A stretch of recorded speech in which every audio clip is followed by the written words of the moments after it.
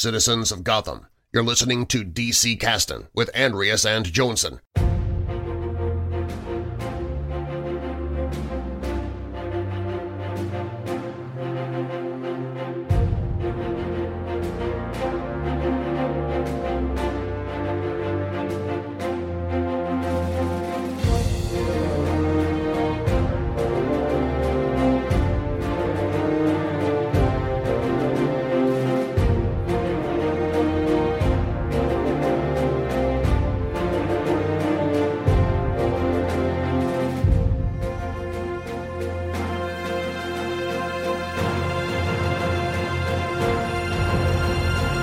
Hej och välkomna till DC-casten. En podcast om serietidningar från DC Comics. Hör du att jag ändrade introt här, Jönsson? Vad tycker du om det? Ja, nej, jag gillar det. Jag gillar ändringar i stort. Jag gillar när man helt utan anledning testar nya saker. Okej, vi kanske ska... Vi går tillbaka då. Ja. Hej och välkomna till DC-casten. Casten där vi pratar om serier från DC. Mitt namn är Andreas och med mig är Mr. Det var bättre för Jönsson. Hejsan. Jag tycker det är bättre nu när vi har gått tillbaka. Alltså, lite mer rebirth-känsla över det hela. Med det gamla introt. Men, ska sägas, har lite nostalgi för det nya introt. Alltså det tog chanser. Och det som jag inser nu kanske behövdes. Ja, här vi får se. Det kanske blir en referens till det nya introt längre fram. Men du har ju rätt i att det är lite nytt ändå. Det är dags för en ny säsong. Vi är tillbaka. Avsnitt 45. Och vi har ett lite nytt format. Varje säsong har det. Och ibland mitt i säsongerna. Ja, men vi har ju tidigare alltid gått igenom en serietidning eller en berättelse och fokuserat på det. Men vi kommer väl, vad ska man kalla det här? Ett mer klassiskt poddformat. Vi kommer prata lite olika ämnen som har med DC att göra. Kanske tillåta oss att vara lite mer aktuella ibland. Kanske ta upp om det händer någon crazy nyhet. Och mer allmänt snack än att vi fokuserar på just en serie. Med det sagt så kanske vi ibland fokuserar på just en serie. Men det blir inte de här långa 2 timmars avsnitten om nummer 7 i Crisis on Infinite Earths till exempel. Om ni inte väldigt gärna vill ha det, då får ni skriva såklart, så ändrar vi format igen. Just nummer 7 av Crisis on Infinite Earths. Väldigt bra nummer. Det är det ju. Verkligen. Vi diskuterar lite inför den här säsongen om... Jag var lite inne på om vi skulle ändra om numreringen till nummer 1 igen. Som någon slags reboot. Men vi landar till slut i att det är lite emot allt vad vi står för. Så vi fortsätter. Det här är nummer 45 då. Men om du är en ny lyssnare så är det kanske en väldigt bra ingång till DC-casten och börja lyssna på just det här avsnittet. Men du! Ja! Vi har ju haft sommarlov. Vad har du gjort i sommar? Jag har skaffat mig en ny padda. Alltså en pad. Så att jag kan läsa digitala serier på den. Och det kostade en vacker slant. Men jag är väldigt, väldigt nöjd med det köpet. Det är så gött. Alltså jag föredrar ju läsa fysiskt. Det tycker jag är allra göttigast. Men jag har inte plats i min lilla lägenhet. Och så att kunna köpa digitalt både samlingsvolymer och läsnummer är underbart. Det kan jag förstå. Jag vill vara den som föredrar att läsa fysiskt, men jag känner att jag föredrar egentligen att läsa på paddan. Det är liksom bekvämare om man ligger i sängen och så. Men jag tycker om att titta på serierna fysiskt i min bokhylla och sånt. Det kan jag uppskatta. Det är nice. Och bara liksom ha sorterat dem, står i ordning och liksom dra fingrarna över bokryggarna och bara liksom så här. De här berättelserna. Många av dem är inte bra, men de är mina. Zero Hour. Varför? För du har den riktigt tjocka Zero Hour-samlingen, va? Nej, det har jag inte. Jag har en väldigt tunn. Du säger att det finns en tjock. Ja, alltså jag var inne på... Alltså för länge sedan, i ett tidigt avsnitt så pratade jag om Faraos cigarrer, den nördbutiken i Köpenhamn. Och för ännu längre sedan, för då tror jag inte jag kunde gå in där på grund av pandemi. Men för ännu längre sedan tror jag var inne där och tittade bland deras superhjälteserier. Och det är liksom en sån tjock omnibus-utgåva av Zero Hour. Och jag kommer ihåg att jag tänkte... Vad är det den här innehåller förutom de 4 eller 5 numren av Zero Hour? Tie-in-serier. Ja, men det måste det väl vara det, antar jag. Jag visste inte att det var så pass mycket tie-ins till Zero Hour. Jag undrar om Zero Hour på något sätt är mer intressant om man läser alla de tie-insen. På Fredde förstod vi ju att Legends inte var det. Och jag har svårt att tro att Zero Hour skulle vara det. Men också, vem köper den? Jag var så, Zero Hour, bästa krisen. Bästa krisen. Alltså det är inte så ofta att tie-ins ger någonting. Jag har svårt att komma på något bra exempel på rak arm. Men ja, det kanske är just Zero Hour där. Det är där. Ja, men alltså för tie-ins ska ju i mitt tycke liksom så här, om de har med huvudstoryn att göra, då ska de inte vara en tie-in, utan då ska de ju vara en del av storyn.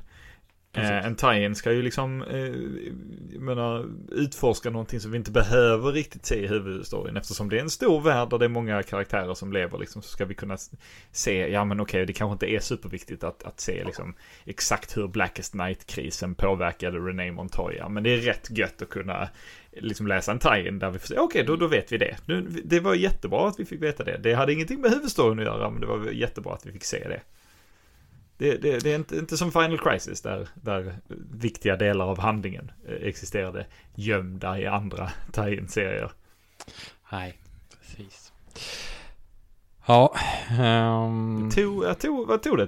Tog det 10 minuter innan jag började beklaga mig över Final Crisis igen? Nej, inte ens 10 minuter innan. 8 minuter in nästan, och vi har redan nämnt både Zero Hour och Final Crisis. Det är riktigt fina käpphästar vi har faktiskt. Ja, men vi går vidare kanske med vad har du läst då på din nya fina blinkande padda? Massor. Just nu så håller jag på att läsa den andra samlingsvolymen av Wonder Woman av George Perez. Jag har varit på en väldig George Perez high nu på senaste sen han tragiskt gick bort. Och jag har liksom aldrig läst den förut, men jag gillar den jättemycket. Hans Wonder Woman är väl en lite mer peppig, optimistisk och oskyldig Wonder Woman än den Wonder Woman man ser senare. Hon ska ju precis ha kommit till mannens värld i hans serier. Så hon håller lite grann på att lära sig, men hon har liksom också, hon har inte riktigt blivit nedtryckt av allt hemskt som ska hända henne och alla andra karaktärer. Det är hoppfullt och det är rätt trevligt att läsa faktiskt. Sen är det också väldigt mycket så här produkt av 80- och 90-talet liksom. Där är någon publicist som är och hon jobbar hela tiden och koksar naturligtvis, för det är 80-talet, så mycket kokain. Det är sådana grejer liksom. Men också väldigt mycket så här, väldigt mycket grekisk mytologi som är ett annat stort intresse jag har, som liksom inte alltid har varit fokus för Wonder Woman, utan det Perez verkar verkligen ha bestämt sig för att nej, men det ska verkligen utgå från grekisk mytologi, de här berättelserna, och det gillar jag också skarpt.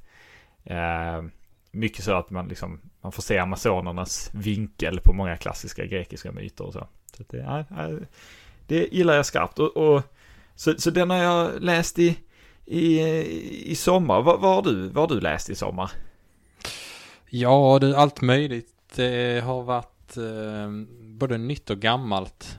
Mycket försöker följa med i Dark Crisis som går nu.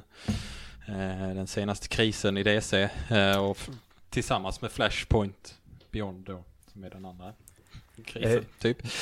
Dark Crisis on Infinite Earths, om jag får be. Just det, ja. De säger att den heter det nu. Ja. Jag kunde inte se det på omslaget på den senaste, men det kommer kanske på nästa. Jag tror jag ligger en volym back där. Jag tror jag är på 3:e. Har 4:e kommit ut? Eller volym, nummer. Jag tror det är 3:e som kom ut nu i veckan, va? Eller förra veckan menar jag. Jag får nu ta och läsa om, för jag kommer inte ihåg handlingen. Nej, det är ofta det. Det är därför jag hade velat ha den här lilla första sidan som sammanfattar vad som hänt i de andra nummerna. Det hade varit toppen när man läser så här kontinuerligt. Det är Countdown Arena-grejen, va? Exakt, fan den var bra. Nej, men annars jag har försökt läsa kapp lite på serier som till exempel som bygger upp mot där vi är nu i DC. Mycket från Rebirth och framåt. Jag läste Darkseid War bland annat som ska vara det som kom precis innan Rebirth. Och en hel del action comics. Dan Jurgens action comics. Och så skrev Dan Jurgens action comics i New 52? Efter i alla fall från Rebirth. Och det är faktiskt riktigt bra. Jag kan rekommendera det. Där är en serie eller liksom en storyline som heter Superman Reborn i den. Som gjorde att det klickade för mig plötsligt vad det är de försökte göra med Rebirth. Och jag gillade ganska mycket ändå. Jag har alltid trott att den serien, för jag läste om den, att den bara fixade Stålmannens tidslinje. Men jag fattade nu att den typ fixade egentligen hela tidslinjen. Och det är rätt sjukt egentligen, för det är 4 ynka nummer i Action Comics Superman. Och det var liksom, det var egentligen allt som krävdes. Sen har de inte vet jag inte om de har hållit fast för det här sen liksom. Men har du läst den här, Jönsson? Nej, icke. Men alltså är den en del i, alltså, för jag förstod det som att det var ett event för några år sedan som heter Convergence. Och där hände det en massa grejer. Men det som eventet egentligen handlade om var inte riktigt med i eventet. Och det slutade med att vad var det de sa? Ändrade vad som hände i Crisis on Infinite Earths. Eller så här, är det? Alltså Convergence, om jag har inte läst Convergence. Det enda jag tror man behöver ha med sig från Convergence är att därifrån så besökte de ju olika liksom epoker i DCs historia. Och tänk dig, jag tror det var någon skurk, kan det ha varit Brainiac som liksom plockade ut dem i så här snöglobsforms liksom. Vi tar Metropolis från post-crisis här. Och det som, oavsett vad som hände i Convergence, så åtminstone så kom Stålman, alltså post-crisis Stålis kom in i New 52-världen efter det. Det var liksom, så han och Lois och deras son, de kommer från Convergence-eventet. Det kan man säga att det var liksom den viktigaste taken. Men förlåt, men deras son, är det biologisk son då, eller är det deras adopterade Christopher Kent, General Zodds son? Nej, det är deras biologiska son. Okay. Och då blir det liksom så att då finns det plötsligt 2 Stålmän då. Det finns New 52 Stålmannen och det finns Post-Crisis Stålmannen som då lever sida vid sida. Men så han håller sig undan, han vill inte ta plats här i den här nya världen. De vill bara leva och ha det lugnt med sin nya barn liksom. Okej, det här är inte vår värld liksom. Ja, men det som händer i Darkseid War, det är att Stålmannen typ dör. New 52 Stålmannen. Och då kom han till slut att ta över då efter Rebirth. Det Post-Crisis Stålmannen. Och det som Superman Reborn gör är att den mergar liksom ihop den tidslinjen mellan New 52 Stålis och Post-Crisis Stålis och liksom gör en ny tidslinje. Tänk dig som Zero och liksom att i slutet av den serien så får man liksom säga att det här var det var så här det liksom var. Det mesta är Post-Crisis-historien, men man fusionar in deras nya son och lite grejer som hände i New 52 liksom. Ja. Och jag kan liksom, med tanke på hur mycket de hade förstört med New 52 så kan jag liksom känna att ja, men okej, det här var kanske ändå ett hyfsat bra sätt att göra det på. Och tydligen så skulle den här grejen som hände i de här 4 nummerna ha liksom påverkat hela universumet egentligen. Och det var det som klickade för mig nu. Och då kände jag ändå att fan, det här, de kunde faktiskt ha stannat där. De hade inte behövt göra något med Infinite Frontier och så, utan okej, ni fixade det ganska bra. Låt det vara. Men Jönsson, jag är ganska säker på att du skulle gilla den här Superman Reborn, så jag rekommenderar starkt dig att läsa den. Där är element av den som jag vet att du skulle tycka om. Men ja. Jag har ju den fula ovanan att om någon säger orden jag tror att du skulle gilla, så betyder det att jag aldrig någonsin kommer läsa den serien. Ja, den har jag också. Den har jag också. Men jag vill liksom inte spoila något utan att säga att jag tror du skulle gilla den. Men sen är det ju delar så här att man förstår att den knyter in lite i det här med Doomsday Clock och Dr. Manhattan som tar en del av tiden och sånt. Det är liksom, den försöker ändå behålla den här mystiken liksom. Själva merchandet av tidslinjerna. Det är det som jag tycker är intressant från den sidan. Och Dan Jurgens alltså? Ja. Så vad blir det? 30 år senare får han liksom nu tar jag min Zero Hour idé här och mergar tidslinjer igen. Ja, då pratar vi inte lite om att det var lite synd om Dan Jurgens i Zero. Att han liksom, han hade en idé som var helt okej från början, men som det var många beslut som han inte kunde hjälpa liksom. Så. Ja, jag tror det. Jag kan faktiskt inte hela historien, men jag tror inte ens i branschen att han får oförtjänt mycket skit. Jag tror han får oförtjänt mycket skit av oss. Ja. Ja, men det är upprättelse i hans Action Comics run. Den är faktiskt ganska bra rakt igenom. Så om man som lyssnare nu blir sugen så kan jag rekommendera att läsa från det Action Comics från Rebirth och framåt. Ett tips. Yes. Men du, på tal om, jag tänker det här kunde ju ha varit vårt nya avsnitt 1.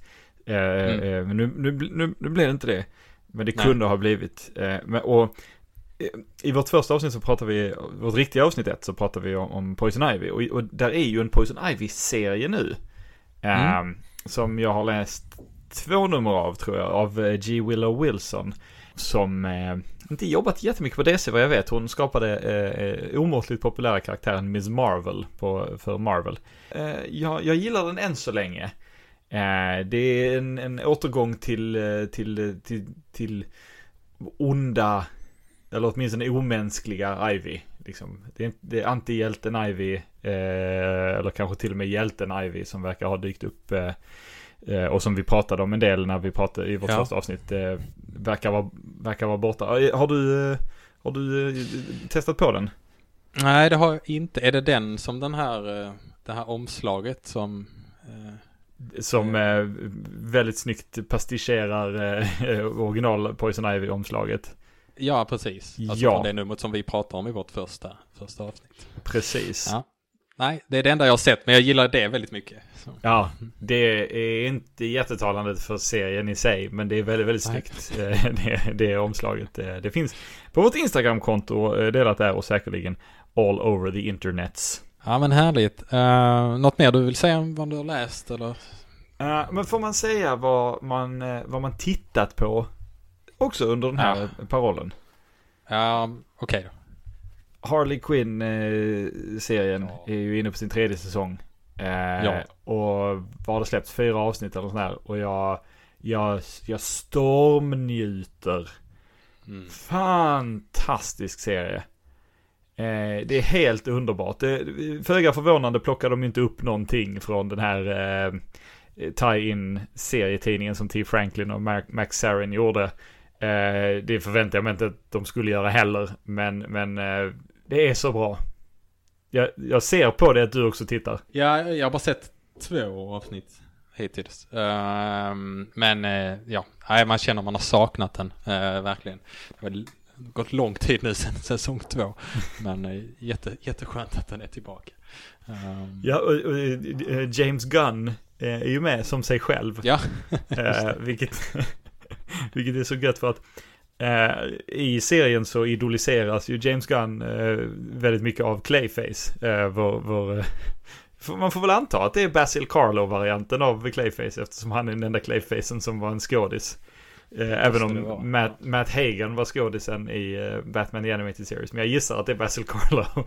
Så det är gött att veta att Clayface egentligen heter Basil. Men han ser ju väldigt mycket upp till James Gunn. Och det är ju Alan Tudyk som gör rösten till Clayface. Och om jag har förstått det rätt så är Alan Tudyk personen som visade skådespelarna i Peacemaker hur dansen i introt skulle gå till. Så det var en professionell koreograf som koreograferade den mästerliga introsekvensen till tv-serien Peacemaker. Helt fantastisk. Och då hade han liksom filmat några dansare som dansade dansen. Och Alan Tudyk är tydligen en av dem. Han är inte med i Peacemaker. Men jag förstod det på Jennifer Holland som spelar en av rollerna i Peacemaker att de lärde sig av en video av Alan Tudyk. Så det det är nice. Peacemaker har jag också sett i sommar. Jag var lite sen på den ju.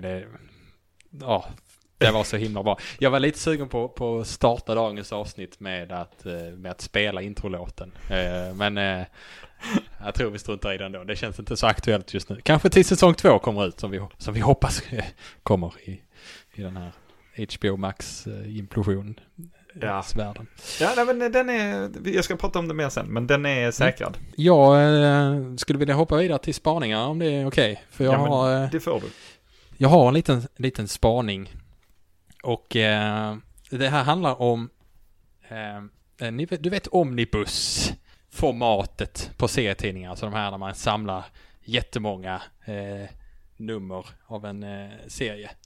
Så att det blir kanske 1000 plus sidor i en enda stor samling. Jag har pratat tidigare om att det är lite klumpigt att läsa. Rent fysiskt att hålla i det när man sitter eller ligger i sängen och så. Men jag har insett att det är klumpigt att läsa dem även att följa med i storyn ofta. Det gäller inte bara omnibusar utan även vanliga liksom, samlingsvolymer. Och det beror på att ofta tar de bort titeln och numreringen på omslaget för varje enskilt nummer inuti samlingsvolym. Så om du till exempel läser en samlingsvolym så är det svårt att veta vilket nummer du just nu är på i den här samlingsvolymen. Och det här, det är inte bara störigt, men det är också särskilt dumt när man till exempel köper en samlingsvolym med ett event. Säg till exempel du köper Dark Knights Metal. Och sen så har vi en massa tie-in-serier som kanske kommer i andra samlingsvolymer. Och en massa metal tie-ins, där är ju tanken då att man ska läsa dem mellan huvudnummerna för att hänga med. Och redan det är ju ganska jobbigt, men okej, det finns liksom listor på nätet som berättar i vilken ordning man ska läsa dem. Så du kan ju ta båda böckerna liksom med dig till soffan och kanske bläddra mellan. Okej, nu ska jag läsa Dark Knights 1 och sen ska jag läsa den andra. Så. Problemet är då att man inte ser tydligt vilket nummer man läser. Så då kommer man ganska snabbt att tappa bort sig. Och då tänker du kanske, men Ande, du vet ju att det är 7 nummer i det här eventet. Du kan väl räkna till 7, det är inte så svårt. Jo, det kan jag. Men det är inte heller så ovanligt att i de här samlingsvolymerna så inkluderar de kanske 1 eller 2 tie-in-serier i huvudeventsnumret. Så om vi tittar på till exempel Dark Knights Metal-samlingsvolymen så innehåller den innehåller Dark Knights Metal 1-6. Sen innehåller den Batman Lost nummer 1. Och sen Dark Knights Rising The Wild Hunt. Och de är liksom ordnade korrekt i den här samlingsvolymen. Men jag kan inte räkna mig fram till vad jag är, för det står liksom ingenstans vilken jag läser. Jag måste liksom kanske googla upp liksom titeln som står inuti serien till exempel. Så allt det här hade varit så mycket enklare om de bara behöll namnet på serietidningen och numreringen och allt annat på omslagsbilden som liksom kommer innan alla serier. Då är det supertydligt vilket nummer jag är på liksom. Och då kan jag manövrera mellan titlarna. Och dessutom, jag tycker personligen att ett serietidningsomslag är mycket snyggare när titeln på serien och allt annat lullull faktiskt är kvar också. Det ser liksom ut som ett riktigt omslag och inte bara en bild. Så det ska stå Action Comics eller Firestorm eller Balloon Buster. Det ska vara precis som en utgivna serie. Mycket snyggare. Så är det i vissa, men. Är det något du stört dig på någon gång, Jönsson? Jag tror att för jag köpte en digital samlingsvolym av Mr. Miracle. Och där tror jag att omslagen med allt lullull är kvar. Ja. Och det föredrar jag nog också, i synnerhet om det är en större story som stoppar in mycket tie-ins och så vidare. Jag försöker komma ihåg om, vi har köpt också inför Final Crisis, så köpte jag den digitala samlingsvolymen som heter typ Ultimate Edition eller sådär, där de klämmer in alla de här tie-ins som är relevanta för storyn. Och där tror jag också att det står, jag tror inte nödvändigtvis det är standardomslaget, men jag tror att inför varje kapitel så är där liksom ett försättsblad liksom, där det bara står vad numret heter, inte bara läsnumret utan liksom vad miniserien hette, vem som skrivit den. Det är alltid Grant Morrison, men för jag tror bara de tog med Grant Morrisons tie-ins i den. Men även tecknare och så vidare liksom. Så där tyckte jag det var tydligt markerat. Jag tror inte omslagen med allt lull och sånt var med. Utan jag tror bara det var själva serierna. Jag håller med dig. Jag ser hellre att det är tydligt vilka nummer det är. Sen kan jag förstå att man väljer att ta bort det för att man på något sätt vill berätta allting som en historia. Men jag tycker det är snyggare när man får den historien än att sätta i... Ja. Nej, men jag är mest... jag hade till och med kunnat, om de bara hade skrivit liksom, kanske på första sidan i samlingsvolymen, bara skrivit vilken ordning serierna var i eller någonting. Då kan jag liksom räkna ut vilket nummer jag... Gör de inte det? Alltså en standard innehållsförteckning? Ja, men det står bara Dark Knight Metal 1-6 och sen Batman Lost 1. Och sen, det står inte vilken ordning de kommer i där. Utan... det är ju jättedåligt. Alltså det är ju jätteenkelt att göra det rätt. Det är jätteenkelt, ja. Men jag föredrar om man faktiskt har det i början av serien att man kan se, så man slipper räkna ut det också. Absolut. Sen kanske det bästa hade varit om man helt slutar med tie-in-serier och sånt, men det är en helt annan diskussion. Men det var min spaning. Har du några spaningar eller? Nej. Men jag tycker det är så intressant. Jag har ju inga omnibusutgåvor. Jag var ju hälsade på dig för inte så jättelänge sedan. Då fick jag ju se dina liksom tjocka omnibusutgåvor som stod i bokhyllan. Och jag blev ju rysligt avundsjuk. Men bara det att det inte finns ett försättsblad med innehållsförteckning där allting står i ordning. Det surnar lite för mig. För det tänkte jag, det måste det väl göra. Ska man samla en massa måste man väl ha all information. Gud vad anala vi låter. Men ja, men du kan ju se vilka serier det är. Det är bara ordningen där som... Och det kanske är olika från olika omnibussar. Det kanske finns de där de skriver ut ordningen. Men på många av dem jag har så är det helt omöjligt att veta. Gud vad vilket nummer man faktiskt lät. Så det hade inte ens stört mig om det stod liksom så här i marginalen längst upp på sidan. Vilken det var man för tillfället läste. Liksom. Nej, det hade ju inte, och det hade ju inte varit distraherande för serier, eller kanske folk hade tyckt. Det här är en ny värld av märkliga saker. Jag antar att alla som köper en omnibus DC-serie då är man riktigt nördig. Och då har man nog inget emot att veta att de här gavs ut i lösnummer från början. Liksom. Nej, precis. Jag tror inte det är någon som liksom stör sig. Ja, det här var inte en enda sammanhängande bok från början. Det är liksom... tror inte den personen finns inte liksom, som köper den serien. George Lucas bara, men tanken var att det skulle vara 6 filmer liksom, och C-3PO, det var Darth Vader som hade skapat C-3PO. Det var bestämt från början. Jättestort galax det här, men det är också jättelitet. Ja. Ja. Mm. Ja, men då förflyttar vi oss från spaningar till nyheter. Och där har det har ju hänt, det händer ju grejer i DC hela tiden. De har en ny hemsida tydligen. Jaså? DC.com. Jajamän. Detective Chip ska ges ut som samlingsvolym, så där kan man ju läsa om de här historierna från Rex the Wonder. Rex the Wonder Dog, din favoritkaraktär. Ja, det vet jag väl inte. Men kan bli. Men du hade någon lite större nyhet, Jens? Ja. DC ägs utav Warner Media. Och Warner Media har mergat med Discovery Plus. Och har strukturerat om sin ledning och tagit in en ny gubbe som heter Mr. Zaslav, David Zaslav, som har bestämt sig för att mörda projekt som var på gång. Och det är väl den stora nyheten. Det är till och med SVT Nyheter tror jag rapporterar om detta. Wikipedia-sidan på DC-filmprojekt som inte blivit av är komiskt lång. Så den kan man gå in och det har jag tror jag rekommenderat förut att man kan gå in och titta på. Men det är helt sanslöst vad dåliga Warner, får vi komma ihåg att detta är och inte DC, även det. För filmavdelningen är ju liksom Warner. Hur dåliga de har varit på att liksom så här, hålla löften gentemot sin publik.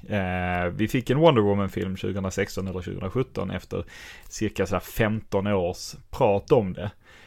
Vi har fortfarande inte fått den där Flash-filmen som de började prata om för 22 år sedan. Men den kommer nog snart. Vi ska bara se hur det går för Ezra Miller och hens problem med lagen och så vidare.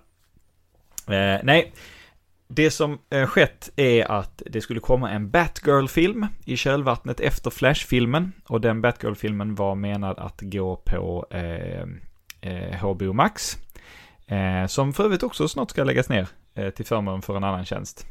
HBO Max som vi har haft i Sverige i mindre än ett år. Jag har en sån livstidsrabatt på HBO Max, så det jag med. Det var kanske inte mycket värd då. Så Flash-filmen ska ju då, när den väl kommer ut nästa år är det sagt, men det var sagt i år också, vi får se, introducera någon form av liksom filmmultiversum, Flashpoint i princip. Ur den ska det då födas liksom en ny riktning på filmerna igen, och en av dem då skulle vara HBO Max exklusiva Batgirl. Och den är färdig, inspelad, och kort efter att den rappade så beslutade Mr. Zaslav att den ska vi inte ha. Så den är skrotad. Kommer som det ser ut nu aldrig att visas någonstans, och den cirka $100 miljoner som den kostar är nu en skatte-write-off för Warner Discovery. Zaslavs förklaring är att alltså, filmen är jättebra, alltså alla som jobbar på den är sjukt duktiga, men den matchar inte riktigt den nya sortens filmer vi vill göra på DC, stora episka filmer, så då ser vi hellre att vi inte visar den och liksom skyddar vårt brand. Och det är ju precis det som alla som var ens måttfullt taggade på att se den här filmen vill höra. Den är jättebra, men vi kommer inte göra färdigt den och ni kommer inte få se den. Ja, det är helt sjukt. Men för i början tyckte jag det lät som att det var någon, det kanske var du som sa till mig att de tog bort den för att den var för dålig. Ja. Men det ändrar de sig, eller? Nej, alltså så här, Mr. Zaslav sa att den var, den är bra, men den passar inte. Men sen började det gå ett ganska liksom, elakartat rykte om att den skulle vara så fruktansvärt dålig så att det går inte att göra någonting med den. Och jag har väldigt, väldigt svårt att tro att den kan vara så dålig. Alltså, att en film kan vara dålig, det är inte svårt att tro. Att en DC-film kan vara dålig är inte heller svårt att tro. Tvärtom, ganska lätt att tro faktiskt. Men filmen rappade för inte alls länge sedan. Alltså det finns inte att de har klippt den färdigt än. Mer än en grovklippning. Och om grovklippningen är dålig, så vad gör det? Där är liksom minst ett år innan den ska gå ut. Alltså den måste komma ut efter Flash-filmen, och vi vet inte när Flash-filmen kommer ut, men det är åtminstone ett år borta. Så säger ni att ni inte har tid under det här året att klippa om den, att göra reshoots, vad som helst för att få ut den. Så det tror jag inte på. Jag tror inte, alltså grovklippningen, första klippningen kanske är dålig, men det är de ofta på filmer. Så nej, det där tror jag inte på alls. Sen är det betydligt troligare att de inte är sugna på att lägga de pengarna som det skulle krävas, eftersom den redan har kostat upp mot $100 miljoner. Och de inte ens vet om de kan liksom få ut den annat än på HBO Max, som vi nu också vet snart ska läggas ner till förmån för en annan streamingtjänst. Så att och DC Warner eller Warner och HBO har haft lite problem med att släppa filmer liksom exklusivt på HBO Max i tron om att det skulle vara liksom dra åt sig heter det prenumeranter, och det har inte riktigt funkat på det sättet som de önskade att det skulle göra. Så att de har väl insett att liksom det är inte värt att lägga mer pengar på den här filmen, för den kommer inte vara nog för att dra folk till HBO Max ändå, eller vad den nya streamingtjänsten ska heta. Så att ja, men det är ju inte det enda som har lagts ner. Det verkar som att alla aspekter av Arrowverse nu är yxade. Vi vet inte vad detta innebär för Doom Patrol, som är en väldigt bra serie som jag tittar något avsnitt på någon gång, tycker är fruktansvärt bra, glömmer sedan bort det, försöker titta igen 2-3 månader senare, minns inte alls vad som har hänt, måste börja om. Nu har jag gett upp tyvärr, men det är en jättebra tv-serie. Den är bara väldigt mycket som allt annat Grant Morrison ligger bakom. Det är inte Grant Morrison som ligger bakom tv-serien, men ja. Och Doom Patrol och Stargirl verkar vara fredade för tillfället. Vi får se hur länge det varar. Men Flash ska läggas ner, Legends of Tomorrow, Supergirl, Batwoman, allt det är borta. Och jag tror att Doom Patrol och Stargirl bara existerade i Arrowverses multiversum och inte i huvudvärlden. Och sen så skulle Kevin Smith göra bland annat Kevin Smith göra en antologi-tv-serie som skulle heta Strange Adventures, tror jag. Och den är också skrotad nu. Kevin Smith var väldigt ledsen. Den verkade väldigt kul. Jag tror det skulle vara animerad, men nej, den är skrotad nu. Så just nu vet vi inte vad som är och inte är skrotat. Men eller vi vet väldigt mycket som är skrotat. Vi vet inte vad som potentiellt har överlevt. Annat än att James Gunn gick ut och lugnade fansen av Peacemaker och sa att Peacemaker, den är ingen fara. Den ska vi börja filma väldigt snart, så att det är lugnt. Och Zaslav har också sagt att Flash-filmen, den är skitbra. Vi lovar. Alltså ni kommer älska den när den kommer ut. När nu det är. Den kommer suga.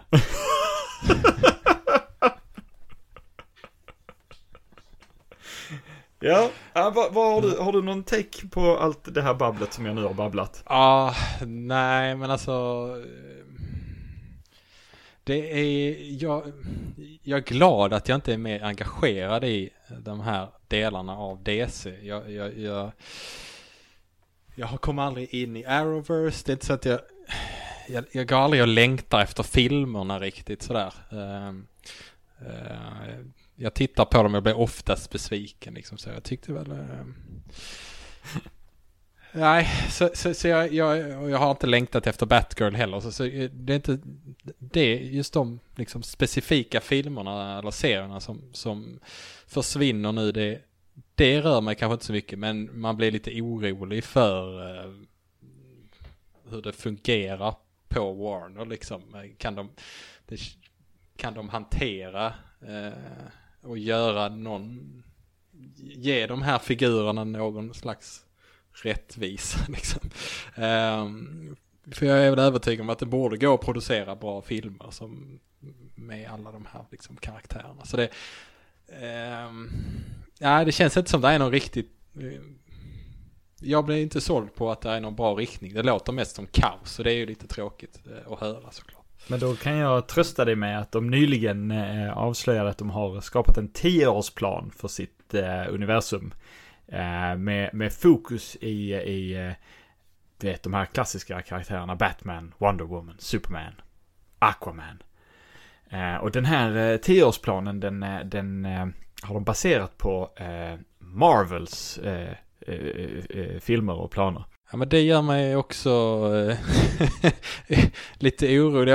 Jag tror vi pratade om det någon gång, att DC ofta att de tittar gärna på Marvel och sen så gör de det lite sämre. Och det låter inte jättelovande det här liksom. Men, ja. Nej, alltså, men det är så, gratulerar Warner. Ganska många år senare, vad är det, 16 år senare, inser ni att men de kanske har en bra metod, Marvel. Alltså så här, när Marvel Cinematic Universe började skapas liksom, så var DC, och nu säger jag DCs filmavdelning, det ska finnas tydligen nu en DC Studios som är direkt liksom en spegling på Marvel Studios som ska ha hand om filmerna från och med nu. Och det har inte funnits tidigare, men när Marvel-filmerna började liksom bli stora, så var det så väldigt mycket, men våra karaktärer står faktiskt på egna ben. Alltså de behöver inte samexistera i ett stort universum. Liksom, vi kan släppa Batman-filmer, så är det bara Batman-filmer för att det funkar liksom. Och sen så såg de att folk älskade samkontinuitet, så då pepprade man Man of Steel med små liksom påskägg till Batman och så vidare liksom. Och sen plötsligen så var Superman, som absolut kan stå på sina egna ben och är definitivt en karaktär i sin egen rätt och så vidare, hans andra film var en Batman-film.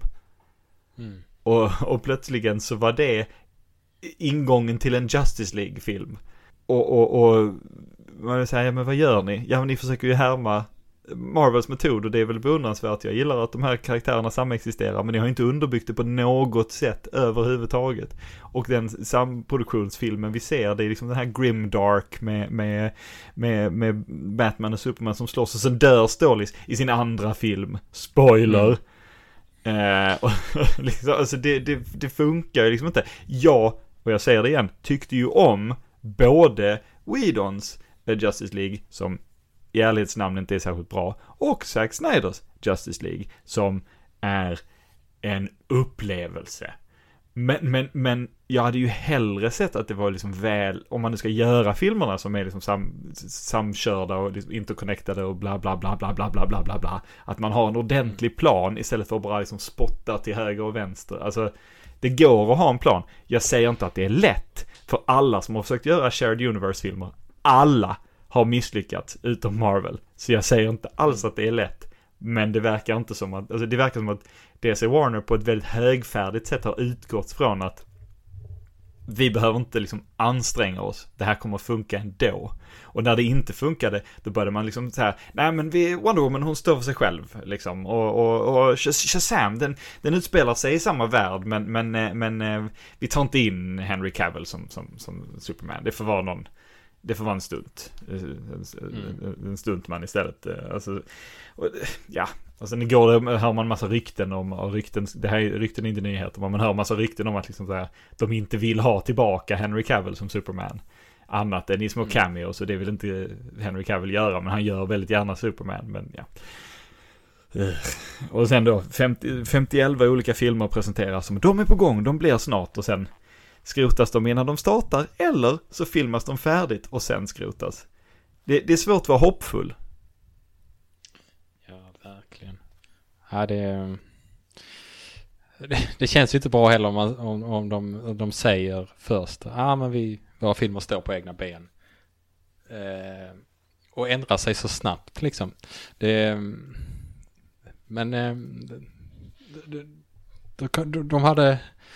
Då tror man inte riktigt på de här 10-årsplanerna liksom. Då tror de inte själva på det heller. Så nej, så här i efterhand hade det kanske, jag menar, om de bara hade kört på fristående filmer eller trilogier eller alltså det kan ju vara så att folk kanske till slut tröttnar på den här Marvel-grejen liksom, att okej, jag ska ha sett 10 filmer innan för att verkligen förstå allt liksom, att det kanske kan vara rätt skönt att då byta till DC och liksom, ja men det här har inget med det här att göra liksom, att stått på sig lite där istället, och dessutom mycket klar att producera om de inte liksom har kapaciteten till att göra det. Ja. Alltså absolut. Jag vill ju ha att de är så att säga sammanvävda. Det behöver inte vara en stor del av handlingen, men jag vill känna att de utspelar sig i samma värld. Det är en av anledningarna till att jag tyckte om Shazam. Så Shazam exempelvis så mycket är att man fick känslan att den utspelar sig i samma värld som de andra filmerna, men hade en gladare ton och så vidare. Jag vet att du inte tyckte om den, men det gillade jag, och jag tycker att jag får känslan av att Black Adam, som den ännu inte har kommit ut när vi spelar in detta, har liknande känslor. Jag älskade att Peacemaker, liksom, jag älskade att i Peacemaker refererar man till Batmite, och liksom tänker man sig Ben Afflecks sure grimdark Batman liksom så här, också hemsöks av Batmite. Ja, jo, det finns ju delar av det som är charmigt och roligt också. Men om de inte kan hantera det så är det ju bättre att strunta i det. Definitivt. Men.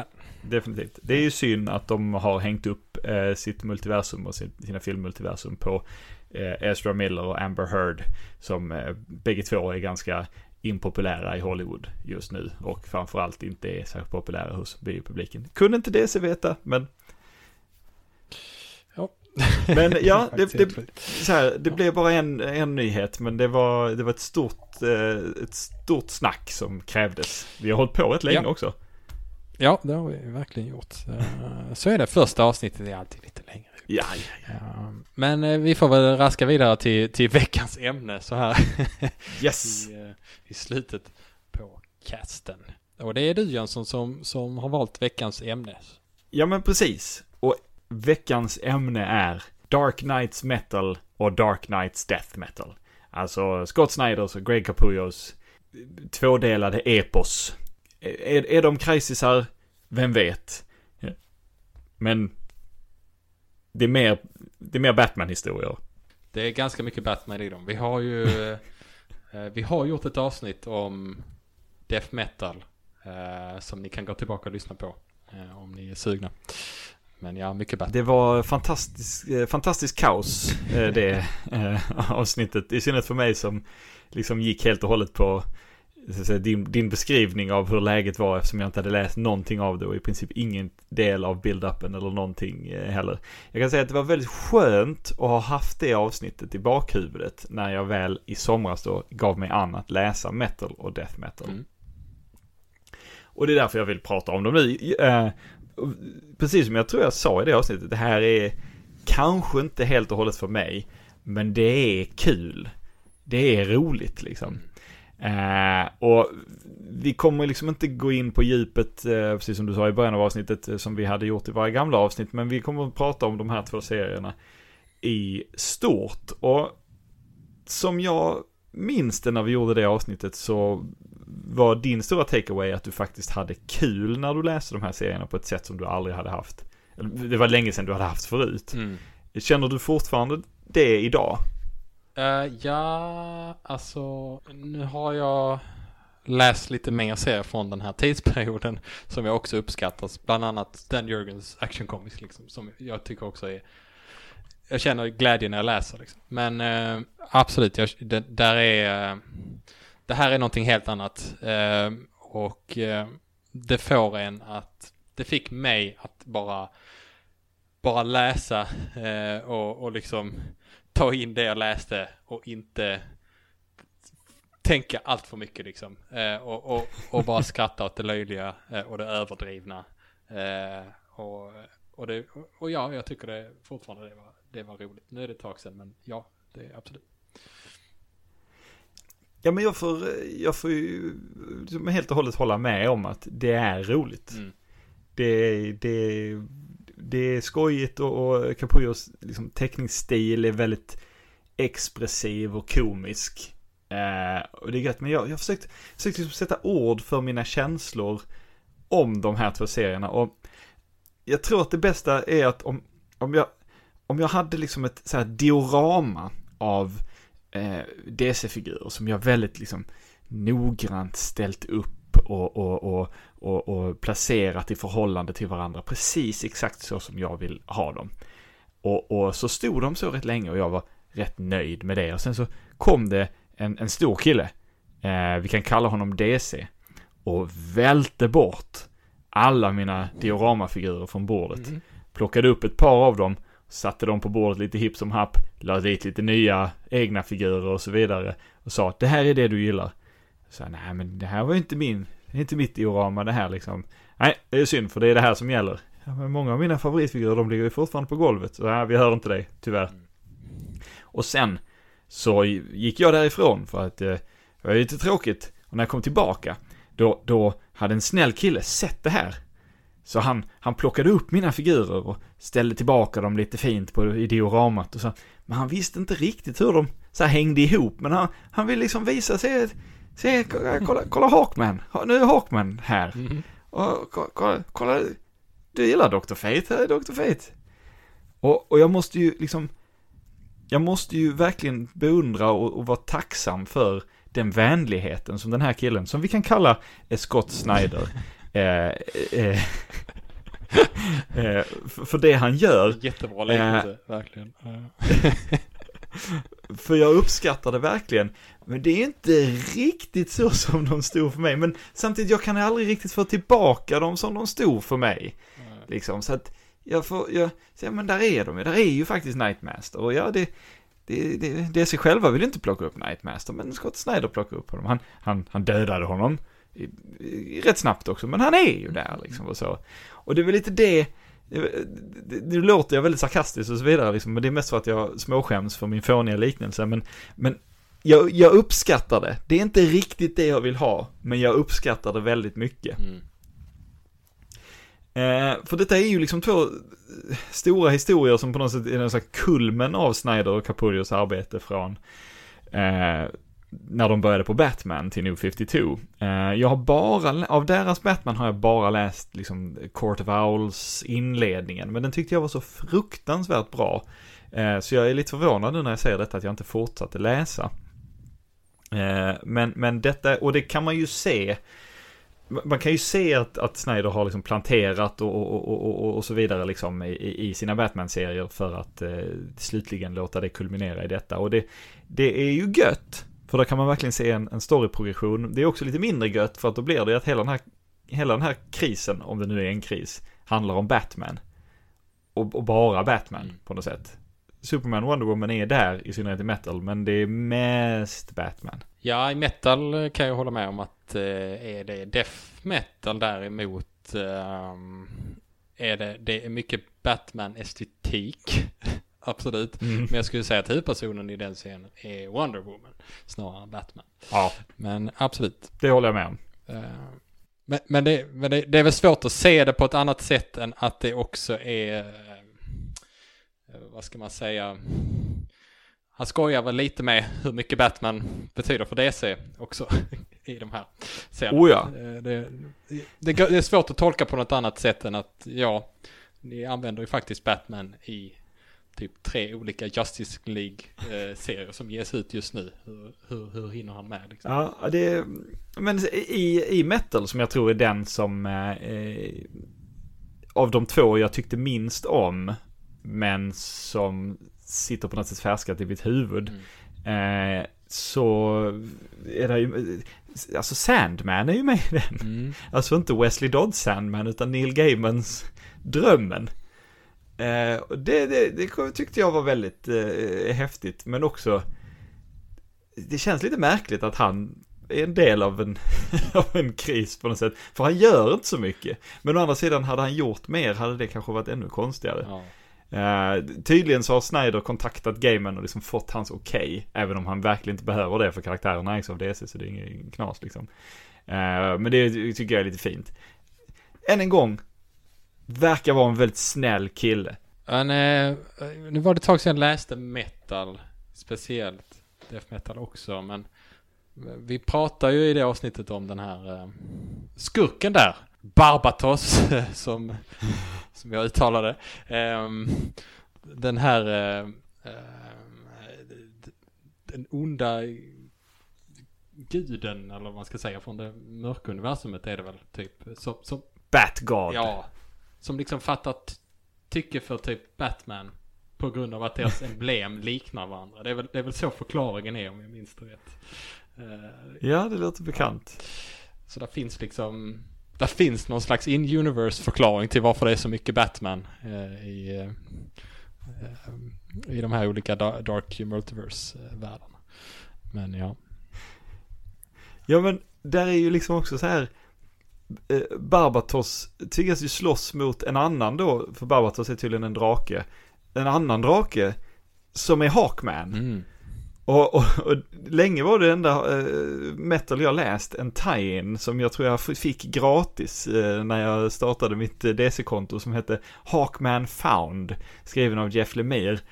Och det är då sin egen grej, men förklarar vad som hände med Hawkman innan han dyker upp då i metal. Och Jeff Lemire, jag hittade här på Wikipedia, beskrev serien som it repositions one of DC's oldest, most iconic and most confusing characters ahead of a possible new ongoing, alltså förhoppningsvis att han ska få en ny egen serie nästa år. Ingen aning om han faktiskt fick en egen serie. Men det startar ju också den här, alltså den Hawkman-serien, hela metal, hela death metal startar ju också någon slags här känsla av att allt gäller på något sätt. Och det Snyder och Capullo liksom, de plockar precis som de vill och bryr sig inte så mycket om kontinuitet, men samtidigt så frossar de i kontinuitet. Jag la upp på Instagram det här lilla felet som Darkfather, han säger ju att han ska skjuta Batman med samma kula som Darkseid sköt Batman med i Final Crisis, men det här Darkseid sköt inte Batman med en kula, det här Darkseid sköt Batman med sin Omega Sanction. Så det är ju en sån konstig grej som det kollar man väl ändå upp innan man skriver serien. Ja, det är, men ja. Eller i alla fall någon som korrekturläser det kanske.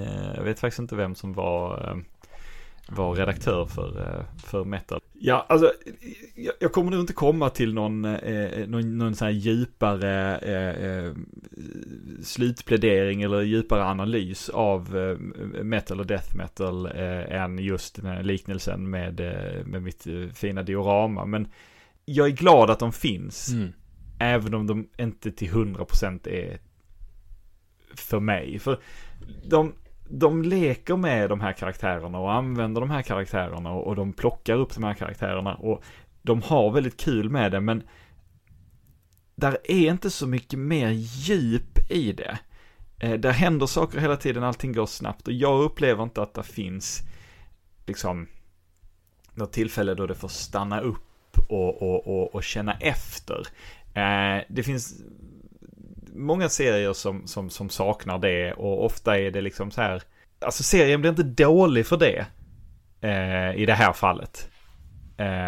För jag tror inte riktigt det är meningen att det ska stannas upp, utan jag tror det ska vara liksom en hårdrocksvideo från början till slut liksom, och det är gött. Men det för mig blir det svårt att känna för det. Svårt och ja, men där är en emotionell koppling som inte riktigt finns där. Det är mest kul. Och ja, det här är väldigt ambivalent, men det är okej att det är kul. Men jag förstår vad du menar, för det där kan jag störa mig på många serier, det här med att det inte stannar upp, att det bara kör på. Och så är det ju absolut i den här serien, men det stör mig inte För det känns som att det är tanken också liksom. Det ska inte stanna upp. Problemet blir att vi sitter här och pratar och har kanske väldigt svårt att sammanfatta vad det handlar om. Liksom. Alltså det är svårt att säga vad handlar Dark Knights metal om. Liksom.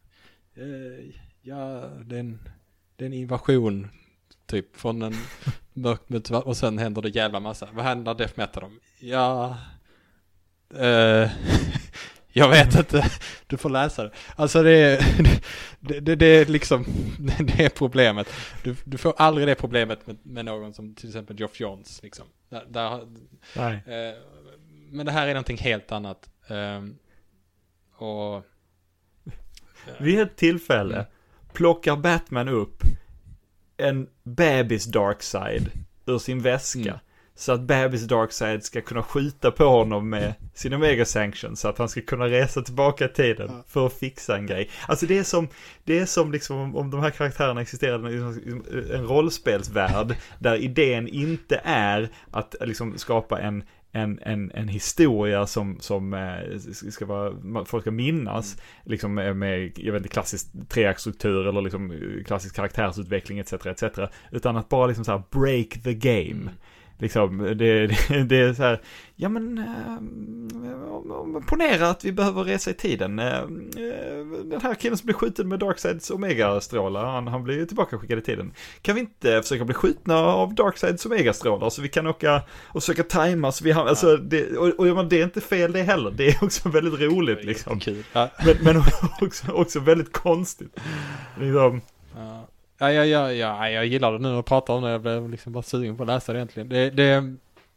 Det är...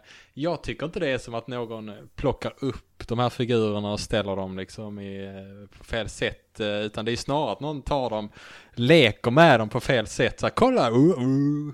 Kolla vad det här. Kolla vad jag ställer dem upp och ner liksom. Och sen när det är slut så ställer man tillbaka dem. Det känslan för mig är att det är så uppenbart att det här är liksom, det här är bara för det här. Det här är liksom, det här är inte den nya riktningen för någonting överhuvudtaget. Vi leker ett tag, sen är det över liksom. Det kan jag uppskatta. Det är rätt skönt. Sen vet jag inte, death metal tror jag liksom mitt i serien så händer ju allt det här med DC där man sparkar den DDO och liksom bara, vi ska inte köra den här 5G-grejen längre och allt vad det var liksom. Och, du, Scott Snyder, death metal, vi hänger upp allt på den nu. Den ska, du får göra om hela universumet också. Okej. Det löser de rätt snyggt. Liksom. Men nej, det är väl det är liksom det är tillfälligt kaos som bara uppstår. Och som man bara kan njuta av. Som en hårdrocksvideo som du säger. Det är, jag hade absolut inte velat ta det här till frukost varje morgon. Liksom. Men det funkar den här korta perioden. Liksom.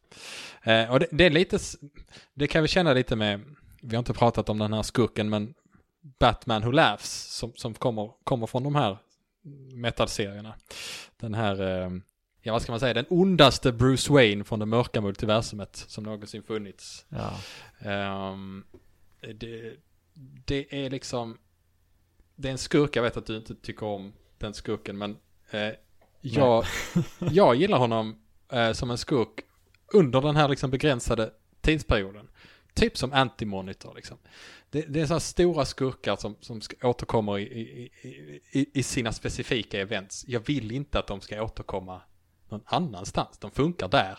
Men liksom inte som någon slags skurk som man vill se flera gånger. De är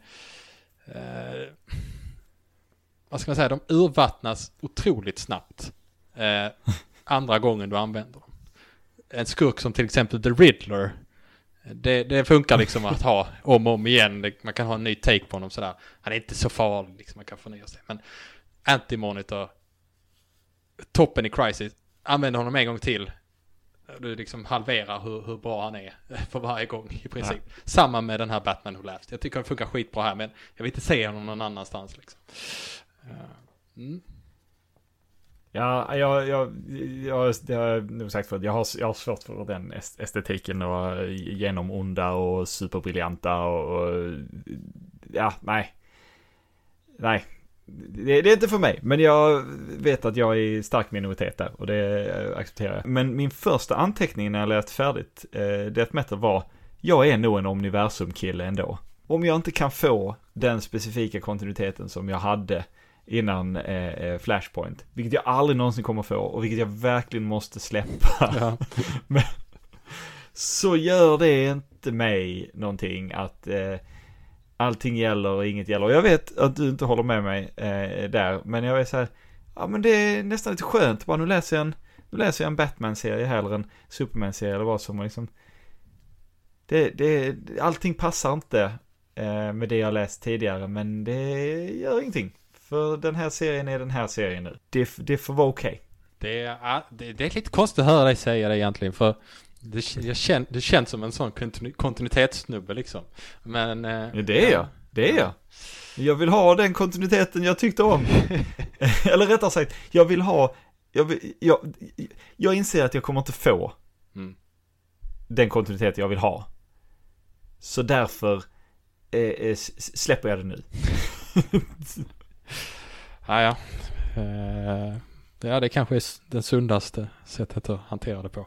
Nu hamnar vi där igen. Kontinuitet och ja. Vi hamnar alltid där. Det är väl jag ser här, jag hör nu varningsklockan här som betyder att nu har ni hamnat där, så dags att gå vidare. Ja, men det är som en signal att dags att byta ämne. Vi pratar om New 52 eller något sånt igen. Ja. Okej. Ska vi byta ämne då? Jag avslutar med att säga, jag rekommenderar metal och death metal varmt. Om du inte läst dem, så läs dem. Ja, men bra, vi går vidare. Vi ska avsluta dagens cast. Och vi tänkte introducera en ny grej som heter Who's Who i Who's Who. Hittar jag på här nu. Nej, men det var ett jättebra namn. Det är så här att efter Crisis on Infinite Earths på 80-talet så gav man ut en massa serietidningar som heter Who's Who, som egentligen bara var karaktärs ett uppslag av alla karaktärer som liksom existerade i DC:s universum vid den här tidpunkten. Först ska man ut i 26 nummer, tror jag det var, när man liksom i bokstavsordning så här har vi den här karaktären och så lite faktaruta om honom eller henne, och sen så fick man mer i nästa nummer liksom. Och så tanken var att man skulle bygga liksom upp ett bibliotek av alla karaktärer då, som man skulle kunna ha som något slags uppslagsverk där hemma. Sen byggdes det på, det kom liksom nya karaktärer under tiden som de här gavs ut, så då fick man vi får ge ut lite några fler nummer liksom. Så det kommer väldigt många Who's Who-nummer ända in på 90-talet. Men de har getts ut, delar av dem i en omnibus som jag har här. Så tanken är att vi skulle Jönsson, du ska få välja ett nummer som är mellan 1 och, jag ska säga vad sista sidan i den här boken är, 1 och 1313. Nej, 1315. Och så pratar vi om karaktären på den sidan i den här boken, tänkte jag. Så, och så avslutar varje avsnitt med detta. Låter det bra? Det låter jättebra, och det finns ju bara ett nummer jag kan välja. 52. 52, bra nummer. Då ska jag bläddra till sidan 52 här i den här stora samlingsvolymen. Ja, snyggt. Batman. Känner du till den karaktären? Batman. Helt sjukt. Ja. Vilket härligt misslyckande. Jag hoppades vi skulle få någon obskyr karaktär som vi kanske inte kände till, som vi kunde lära oss lite om. Men Batman. Vet du vad han heter egentligen? Den som döljer sig under masken. Men det är väl den som bakom masken döljer sig, Batman, va? Som de kallar mig. Just det, så är det ju. Ja, nej, det är inte så mycket. Det var ju lite dumt, men det är inte så mycket mer att säga om Batman kanske. Men Batman post-crisis, vad säger du? Ja, men Batman Post-Crisis är ju en... Batman är intressant för att han är ju den som påverkades kanske minst utav Crisis on Infinite Earths. Han var ju i stort sett samma figur både före och efter rebooten. Han fick ju sin Year One av Frank Miller och David Mazzucchelli som liksom återberättade hans origin och kanske gjorde det lite mörkare, lite mer allvarsamt för 80-talet, men i stort sett var karaktären oförändrad. Det behövdes ju inte göras någon Man of Steel där man liksom visade att Jor-El och Lara vad det nu var älskade varandra på riktigt och att Superman skickades iväg i en birthing matrix så han kunde födas i Kansas eller vad det nu var. Utan Batman var ju Batman liksom. Och det kanske är indikativt på att Batman, man behöver inte förändra Batman så fruktansvärt mycket. Nej, för både Wonder Woman och Stålis fick liksom stora de rebootades väl i princip båda två. Batman, nej. Och tittar du på liksom, alltså Aquaman rebootades inte direkt efter Crisis, men han kom att rebootas på 90-talet. Många karaktärer gjorde det liksom. Men Batman förblir Batman på något sätt, på gott och ont. Det är roligt med Batman på tal om liksom hans skapelse. För Bob Kane som skapade Batman, det har vi pratat om förut, att Bob Kane förmodligen inte skapade sådär jättemycket av Batman som Bob Kane påstod. Jag såg en sån här video-essay om Bob Kane där en kille på kanalen Comic Tropes hade gått igenom en massa så här saker som folk hade att säga om Bob Kane. Och det var ju aldrig positivt. Nej. Och en av grejerna var ju att Bob Kane liksom, han mörkade ju att han inte ritade sina grejer själv. Han hade ju liksom så här spöktecknare liksom så, men de jobbade för honom så att de fick inte skriva sina egna namn i serierna liksom. Så Bob Kane liksom så här, det var någon redaktör som berättade liksom att men Bob Kane skulle leverera så många sidor varje vecka, och så jag visste ju att det var en annan kille som satt på Bob Kanes kontor som gjorde detta, men Bob kom själv med sidorna till mig liksom. Så en dag liksom, bara för att sätta dit honom så sa jag att jag har tappat bort en hel sida här på den här figuren. Du gav den till mig och nu har jag tappat bort den. Kan du bara snabbt teckna den igen så att du är ju här nu, du får en studioplats liksom, och så bara teckna den igen så kan vi snabbt få ut den idag liksom. Bob Kane bara, nej, jag måste sitta på min egen studio. Nej, men vi hinner inte det, Bob. Kan du inte bara här ta så mycket papper och pennor du vill och bara teckna om bilden liksom. Så jag är ledsen att jag tappar bort den. Och efter många om och men så sätter sig Bob Kane ner och ritar, och så ritar han en rätt dålig version av den här bilden, och sen säger han nej men de här pennorna är inte bra, eller vad han sa. Vad fan. Ja, jag kan varmt rekommendera det avsnittet. Det är väldigt roligt. Stan Lee berättade någon gång att han så här, när Batman 89 kom ut så varje gång han träffade Bob Kane så sa Bob Kane, de har gjort en Batman-film nu. Var är Spider-Man-filmen? Du har ingen film. Jag har en film. Jag har en Batman-film. Var är Spider-Man-filmen? Stan Lee, när då Sam Raimis första Spider-Man-film kom ut, verkligen önskade att Bob Kane fortfarande levde, så han kunde säga till Bob Kane, här är min Spider-Man-film. Och när Stan Lee säger att någon är störig, då vet man att personen är riktigt störig. Det var, vilken härlig historia. Jag tänkte, får bara dra någon. Det här är ju liksom ingen intressant så spännande fakta om Batman, just eftersom vi har väl koll på det mesta. Men han är singel, va? Eller vad? Widowed. Står det. Men Va? Är Batman enkeman? Ja. Det ska se här. Selina Kyle Wayne, wife, deceased. Men är det Earth 2 Batman du har fått upp där? Alltså, det är nog det. Här är en annan Batman på andra sidan nämligen, på 53. Så, de har delat på Batman. Det är konstigt för den kommer ju efter Crisis här. Trodde jag att man har en Batman, men ja. Kristöghet. Då är det nästan lite mer intressant egentligen. Men, ja. De hade en dotter, Helena. Ja. Huntress. Spännande. Vet du hur lång han är? Nej. 6'2". Jag vet inte hur man översätter det till centimeter och meter. Men, jag tror han är rätt lång. Ja. Då. Han är längre än vad jag är i alla fall. Ja. Okej. Det var Who's Who. Vi får se vad det blir nästa gång. Och tydligen var det Earth 2 Batman då. Som vi fick som, låt oss inte glömma, rökte ihjäl sig. Ja, det var ju det jag sa från början. Tror jag. Ja, men han blev också mördad av en snubbe. Så att jag hade också rätt. Man ska inte röka. Nej. Man ska inte heller bli mördad av en snubbe. Nej. Så tips från DC-kasten så här på slutet. Tack för att ni lyssnat idag.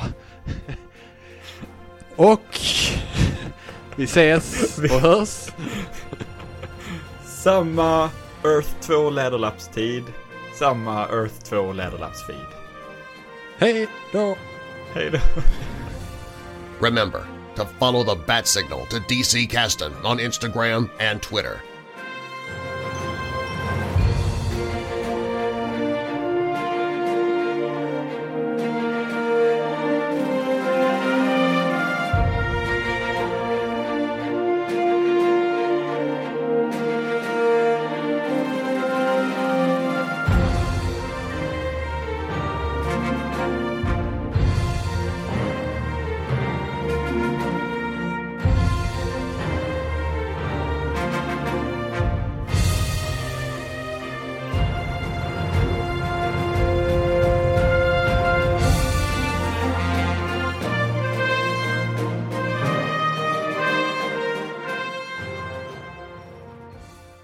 I'm Batman.